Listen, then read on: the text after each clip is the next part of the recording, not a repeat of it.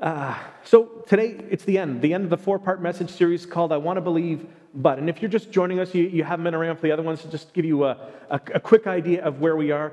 One of the big issues that we have today, certainly in our world and where we are, is that there's people who want to believe in God, but either they feel like there is, or in front of them it seems that there is a hurdle. There's some type of obstacle. There's something blocking the path, something that's preventing them from believing in God. And I want to believe, but what about? So in previous weeks we've talked about the reality that there are people who are going forward and they are rejecting God. They say, I don't believe in God. I can't be part of that. But what we were saying is that they're not usually rejecting the true God. They're rejecting a distorted image. They're rejecting the image that they think is God. They're rejecting the God that they overheard somebody else talking about. They're rejecting the God who has been misrepresented. The God that somebody else made up and told them about. That's the God that they're rejecting. So if you can, think back to week 1. If you don't remember week 1 at all, because you weren't here, you're welcome to go back and listen to it on the podcast. If you were here and you don't remember it, heck, you can go back and listen to it on the podcast, right? And you can connect with that again. We talked about on-demand God. God's got to do what I want. When I pray, God's got to do what I want. He has to answer, and He has to answer the way that I want. That God does not exist. Week number 2, we talked about killjoy God. I want to believe in God, but my goodness, there's just so many rules. We found that religion creates a distorted view of God. Religion so often complicates, and Jesus makes simple with love. That is the focus, and that's the point. Week number 3, we talked about goosebump God. I want to believe in God, but you know what? I don't feel Him. I don't get the tingly-tinglies. I don't get the emotion inside. I don't get that special thing. And we found out that was actually another distorted view of God, that a proper relationship with God isn't based on always feeling tingly-tingly, always on the high points, always having to feel God. Well, that's not who God really is. That's not the way He really behaves or acts or relates with us. But today, we're going to look at what might be the most commonly embraced, distorted view of God. This is the one that you hear most often people say, and it's enough to say one sentence and it washes everything that you're going to say away. We're going to talk about heartless God. I want to believe in God, but He doesn't seem to care. How can you believe in a God who doesn't answer honest, sincere, earnest, candle-lighting kind of prayer? How do you have a belief in that kind of a God? And chances are pretty good that many of you have had your own moment like that. Some of you, that moment is right now. And you say, I'm praying, I'm trying to believe, but there's all these things that are happening around me. How can I believe in a God who doesn't seem to care? And He shows that He doesn't care by not doing what I ask Him to do. It can be just as simple as you open up your news app, you want to check and see what's going on, or maybe you're on Twitter and you get the news update of something that's coming in, and you see something in the world, like another terrorist attack, or innocent people getting killed, or another ridiculously senseless school shooting. How could somebody do that to another human being? It doesn't seem fair. It might be some natural disaster, and hundreds of people, lives wiped away. And maybe it's something that's just a whole lot more personal. And here's some truth for you. Even right now in this room that we're sitting in, is very likely 1 or 2 or 3 people, maybe in the same aisle, the same pew as you. Maybe they have been abused in some very significant way. If you are that person, if you love that person, then you're like, how did that happen? Why did that happen? That doesn't seem to be fair. It may be something simple, like you're praying for God to do something. Please, God, just do this. And you know He can. And He doesn't do it. He doesn't take the headaches away.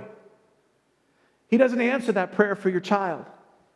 Or you're trying your best. You're doing good. You're helping people and you're working hard and everybody else seems to be getting ahead. And no matter what you do, no matter how hard you try, you just can't seem to catch a break. Whatever it is, you start to ask yourself, God, are you there? And if you're there, are you good? I want to believe in you. But it just seems like you don't care. I want to believe, but you seem heartless. If you've ever felt like that, then let me just tell you right now, you're not alone. You're not the only person. Lots of times when people read stories from the Bible, they find that there's a disconnect. They say, well, that doesn't sound like my life, right? Those are Bible characters. And you think, wow, those are larger than life kind of people. We filtered out all the regular people and we just put like the highlight characters in there. It's just the human highlight reel. That's what the Bible is. So how can it possibly help me? It doesn't seem to relate. But the people, the characters, the biographies that are written in there, they're about real people. And they experienced very real emotions just like you, just like me, and you can go down the list. Obviously we're not going to go through them all, but David in the Old Testament, a man after God's own heart, that's what he was called. Repeatedly, he cries out again and again and again, where are you, God? Why don't you hear my prayers? The man after God's own heart says, where are you, God? Why don't you hear my prayers? Why don't you do something? Why don't you fix this? Can't you see that it's bad? Don't you care? Are you even listening? We jump ahead. John the Baptist. And if you're not a church person, maybe you don't know who this guy is. John the Baptist, it's not because he went to a Baptist church, okay? John was famous because he was the first person to baptize other people. But this guy, John the Baptist, he's the cousin of Jesus. So think about that at a family gathering. What would that be like, right? And John recognizes that he has an important calling, that God has put a specific calling on him, and his purpose is to prepare the way for Jesus. That's his purpose. That's what he's going to do. And he devotes his life to saying, Jesus is coming, everybody. Get ready. Get ready for him. Repent of your sins. Be baptized. Jesus is coming. And people start to follow him. And he says, don't follow me. Follow Jesus. He's humble. And he tells other people, he's so great. I'm not even worthy to untie his shoes. He's the one. And then John the Baptist gets arrested for doing the right thing. He gets arrested for living out the calling of God on his life. He gets arrested for making the world a better place. He gets arrested for standing up for the oppressed. And now he's in prison. And you know what he's thinking? I'm the cousin of Jesus. I've been serving Jesus. I've seen his power, man. He's healed the sick. He's raised the dead. He's opened blind eyes. He's done party tricks like turning water into wine. He's here to change everything. And I bet he's fantasized about it. You know, I think I would. He's fantasized about what might happen as he sits and rots in prison. He lets his mind go, right? And Jesus is going to come in here. Man, he's going to send some special forces, ninja angels, and they're going to be big. And they're going to walk in, and they're just going to go poof, and all those guards are going to get some serious hemorrhoids. And as the angels, they roll in, there's a sword, and it's going to go swoosh, and lightning's going to flash, and the doors are just going to bounce open, and the smoke is going to come up, and the music's going to swell, and everyone else is going to be standing there powerless to do everything. And Jesus is there, and he's going to come towards me, and we're just going to come out and boom, fist bump, and everyone's going to see it. He's going to set me free. He waits. Jesus, are you coming? And he waits. And then at one point while he's waiting, he says to one of his other followers, he says, hey, I'm locked up here. I can't go. Can you go find Jesus? Go ask him. Are you really the one that we are expecting? Or should we look for someone else? What happened? This is not what I saw coming. Jesus, I know you can. And yet, you're not. Don't you care? I'm in prison. If you've ever been in a place where you wanted to believe, but it didn't seem like God cared, you're not the only one.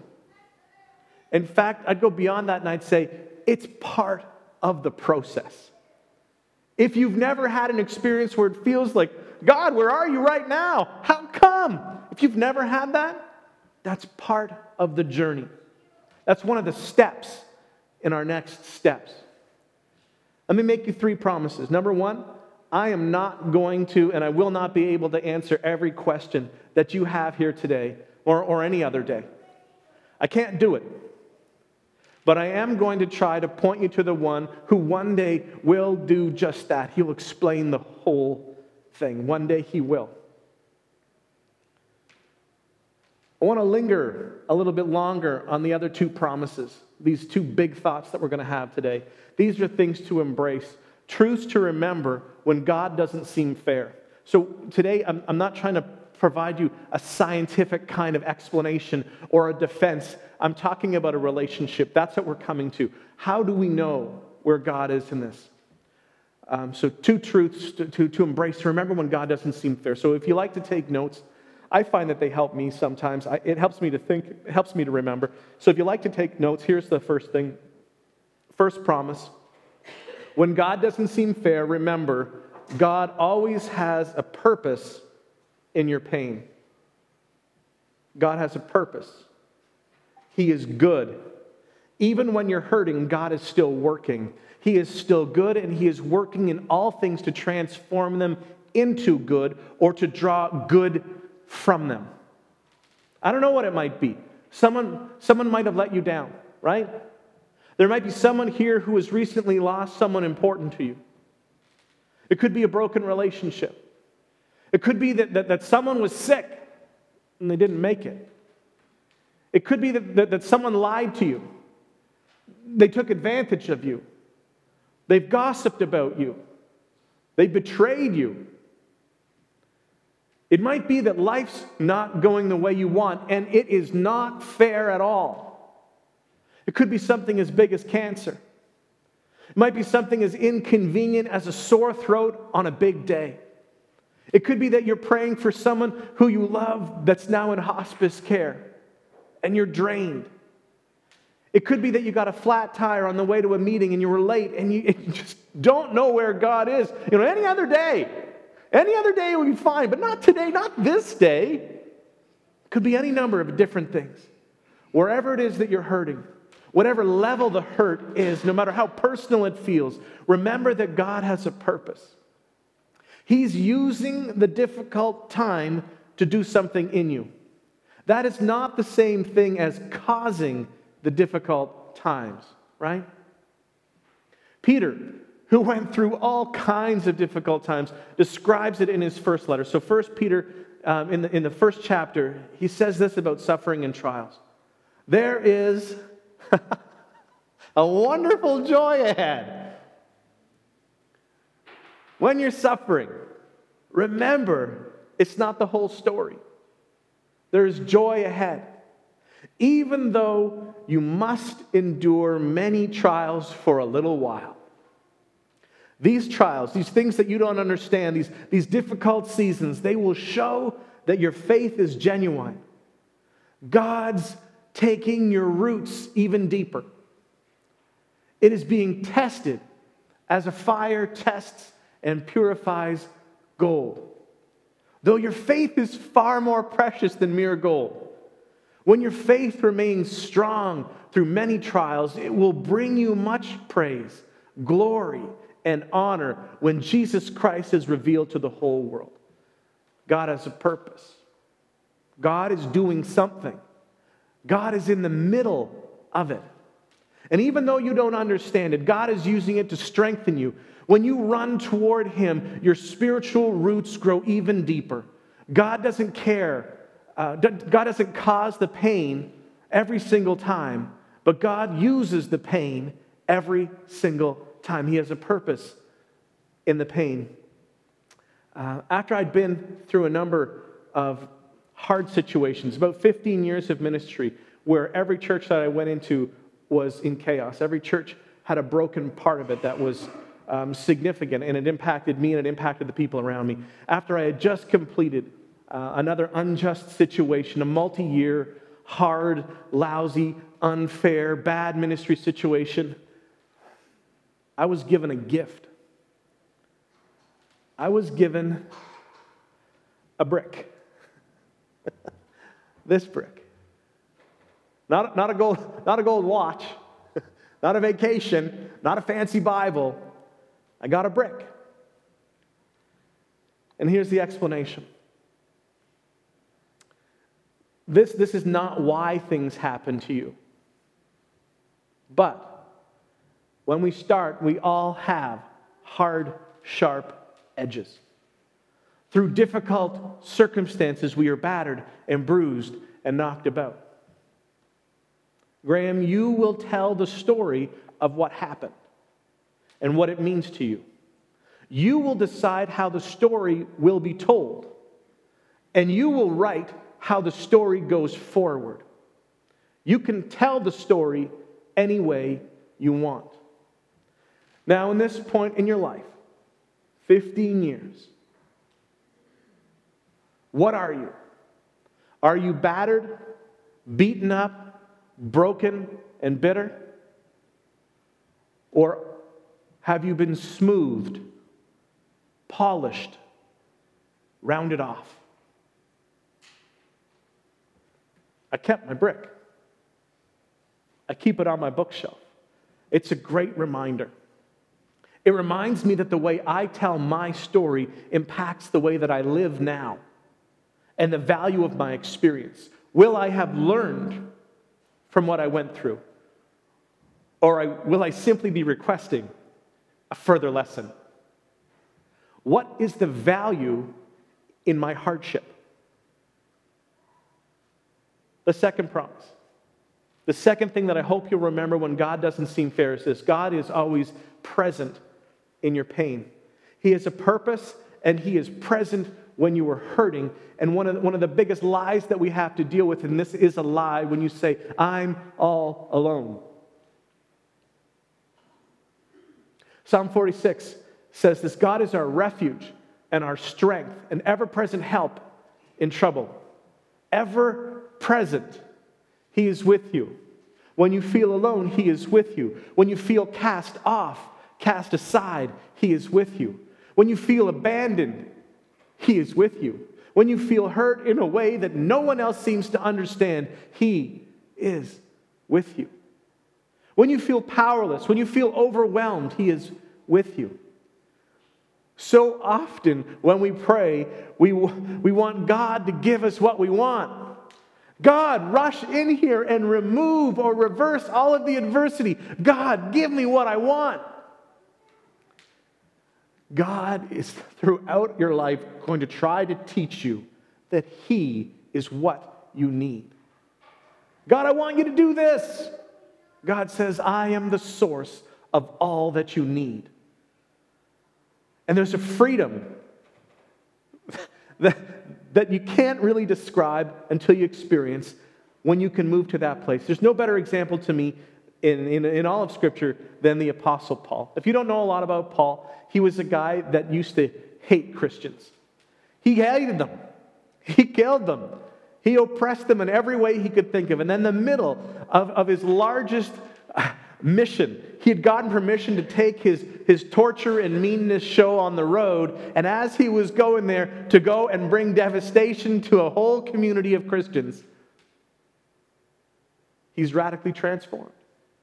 So radically transformed that when he shows up in the other town, nobody believes it. They go, no way, you're just trying to trick us. But that guy did more for the gospel than maybe anybody since Jesus. I mean, if you think about the people that you know, like there's Billy Graham, and then there's Paul, and there's Jesus. You can count these guys on one hand, the kind of people who have made major contributions in the world. He's been starting churches. He's going where nobody else will go. And he wrote a big portion of the New Testament.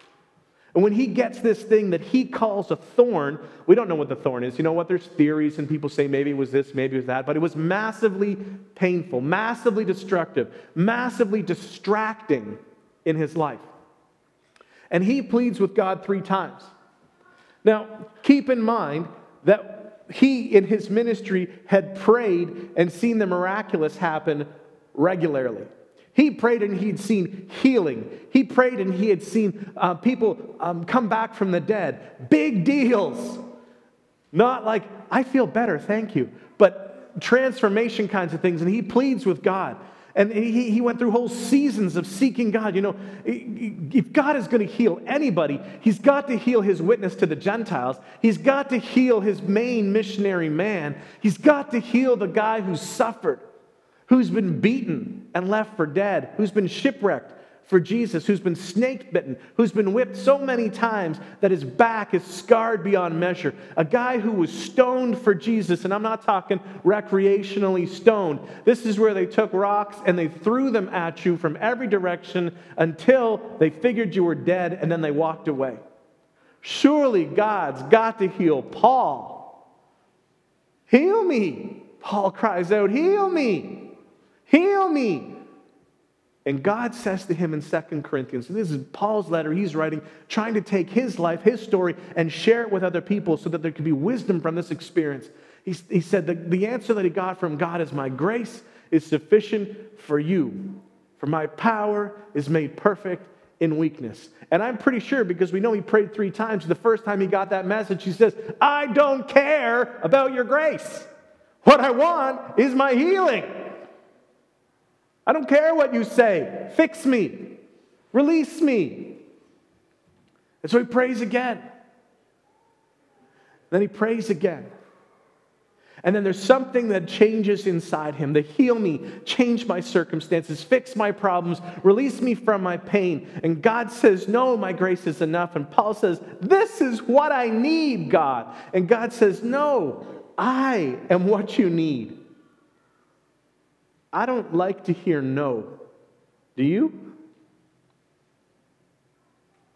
This is something that you cannot explain. It's a spiritual reality that you can only experience. It is something that you can never explain clearly to another person because words don't do it. This is how God helped me through. You can't paragraph it. When you've been there and you've experienced his presence, when he's carried you, when you couldn't make it on your own, when he's lifted you through your doubts, when he sustains you when you're aching in pain, when he comforted you when you didn't want to get up another day, when he gave you the hope to move forward and you didn't know if you could go on, then you can testify. There are times when he is enough. There are times when his grace is enough. It's like the power up or a level up in a video game. Life is suddenly just different after that point. Paul went on to say, this is actually a good thing. In verses 9 and 10, just follow down a little bit farther. Therefore, I'll boast all the more gladly about my weaknesses, so that Christ's power may rest on me. That's why, for Christ's sake, now watch him. He talks crazy talk here. Get ready. He says, I delight in weakness. I delight in insults. I delight in hardships. I delight in persecutions. I delight in difficulties, for when I am weak, then I am strong. When I am weak, his strength is made perfect in me. When I can't get on through another day, he's there to carry me. He's always present in your pain, not present and watching you unconcerned from a distance. He is present in you, with you, surrounding you in your pain. Some of you, you're going to be able to embrace this, and you might be able to say, I delight in my migraine because they've drawn me closer to Christ. I delight in this lonely season because I've experienced Emmanuel, God with us, like I never, ever have before. I delight in my job search because now I see that my God is truly my provider. I delight in this difficult season because God is breaking me of self-sufficiency and training me to depend on Him. I delight in this unforeseen, unplanned unpleasantness because I will see God work in and through me. What will it look like when God transforms this situation? There is a mission that we are a part of that's larger than it seems what we do every day. Here's the bottom line. For some of you right now, you take an Instagram kind of moment. It's the shot. It's a point in time. You have that single moment, and you look at your life right now, and you put a filter on it, right? You put a filter so that it looks the way that you feel. And you have every right in this moment to say, I don't like it. You're right when you say, I don't understand it. It's a moment in time, and this moment doesn't seem fair. But you step back a little bit and you look over any 10-year season of your life and you pursue and you walk with Jesus in and through those ups and downs, and over that 10-year period, here's what you're going to have. I don't get that. I wouldn't choose that. I never wanted that. In the moment, I don't get it. Over a 10-year period, you look back and you say, God was with me during that time. I didn't see it then as clearly as I see it now. He was strong for me during that. What He did through this, I could have never done on my own. I never would have chosen that. I never would have gone through that. I never would want to go through it again, but He was there for me if you walk through that time with faithfulness. And here's what a lot of people are going to say. A lot of people will ask this question: how can you believe in a God who doesn't seem to care? How do bad things happen to good people? Well, here's another question that you can ask. I don't hear many people asking this question. You say, why do good things happen to anyone? Who has done anything that can sort of earn you a good outcome? Why do good things happen to bad people? I don't know about you, and I'm not really all that proud to say this, but I'm kind of a bad person. You say, you're the pastor. And I go, yeah, so let me tell you the truth. I'm still a sinful pastor. I don't get it right all the time, and I have to learn how to repent. And I need to learn how to repent better. This is the path forward. And as my buddy Paul Hewson sings, blessings not just for the ones who kneel, luckily. Listen to me. If you were here in week 2, we talked about the fact that we're all sinners. If anything good's ever happened to you, sometimes you have to sit back and say, well, why did God do something good for me when I'm a bad person? You may say, well, my life's not incredibly blessed, but I know it's easy to say that and to feel that, but it's really important that we're honest about this. If you've got health to be here, I'd be thankful for that. If you've got people around you that love you, I'd be thankful for that. If not everybody loves you, that's okay. Nobody is loved by everybody. If you drove somewhere in a car, I'd put you in the top 5% of the richest people on earth. You got a toilet that flushes? Oh, that's a good thing. You get to worship God without fear of retribution. There are lots of things to be thankful for. Recognize God does a lot of really good things for a lot of really bad people. They did nothing to earn it. So, well, is God fair? I'm going to tell you right now, again, as clearly as I can, no, He's not. Did a pastor just say that? Absolutely. God is not always fair. God is always just. But He is not always fair. If God was always fair, He would give us what our sins deserve. But because He is just, He sent Jesus who paid the price. Psalm 103. I hope you can feel this. This is one of those places I think that got inside of me. God does not treat us as our sins deserve or repay us according to our iniquities. For as high as the heavens are above the earth, so great is his love for those who fear him. As far as the east is from the west, so far has he removed our transgressions from us. Every now and again, you have to thank God that he is not always fair. He doesn't give us what our sins deserve.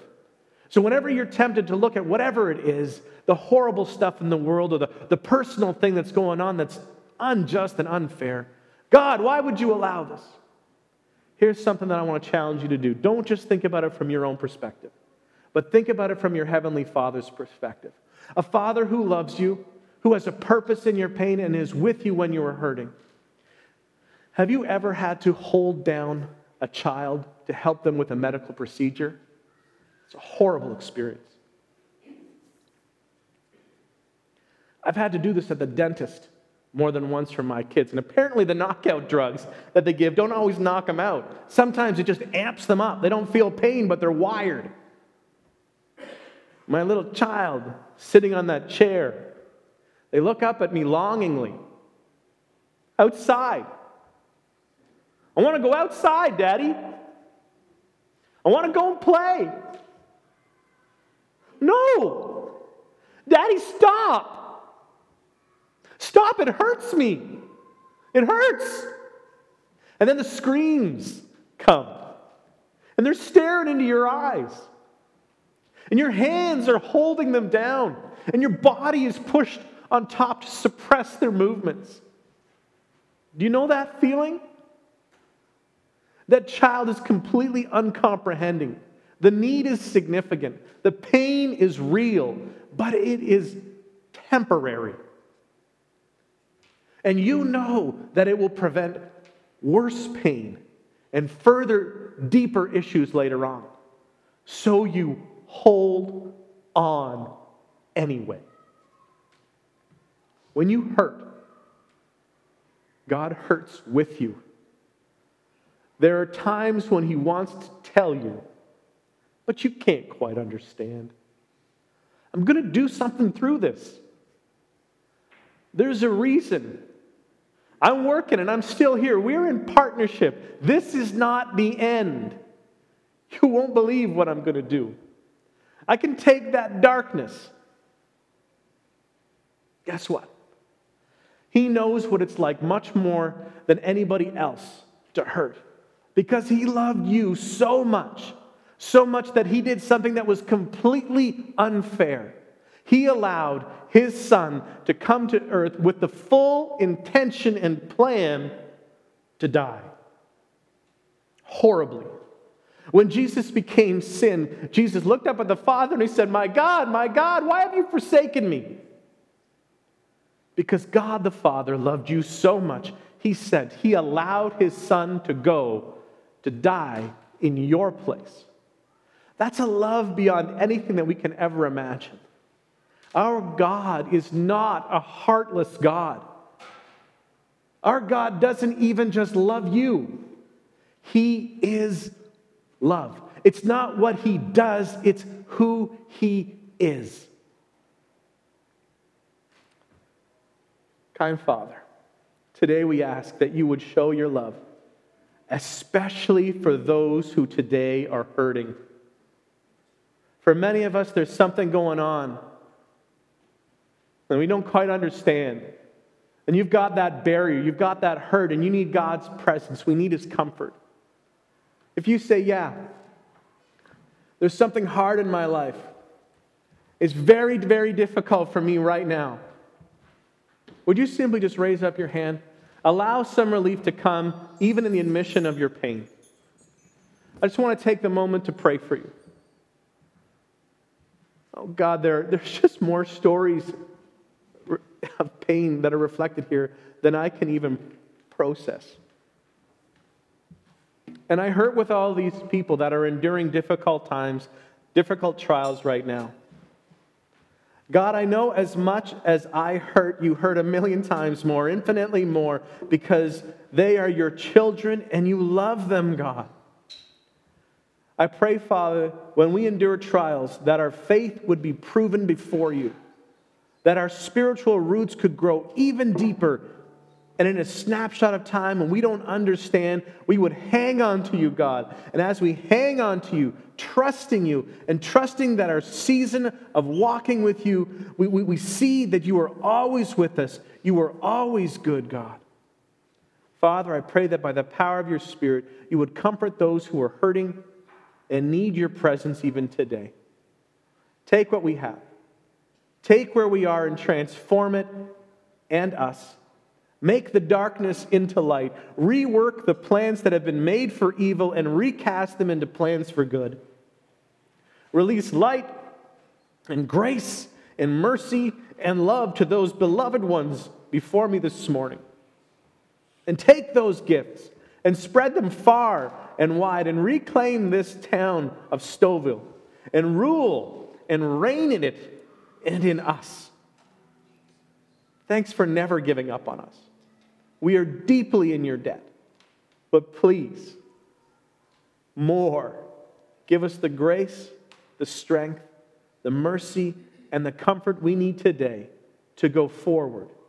In Jesus' name, amen. Now to him who is able to do immeasurably more than all we ask or imagine, according to his power that is at work within us, be glory in the church and in Christ Jesus throughout all generations, forever and ever.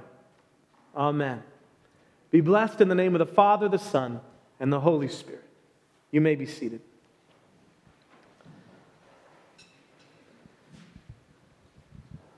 Thanks for being here today. You know why, right? Because it's better when you're here. It's better when we're together. As you go, I want to remind you that you don't just walk away. You're going out because you're sent. You've been here, and now you go. And as you go, remember that we are Christ-centered, we are Spirit-empowered, and we are mission-focused. And this is a mission that we are all on. It's for everyone, everywhere, all the time.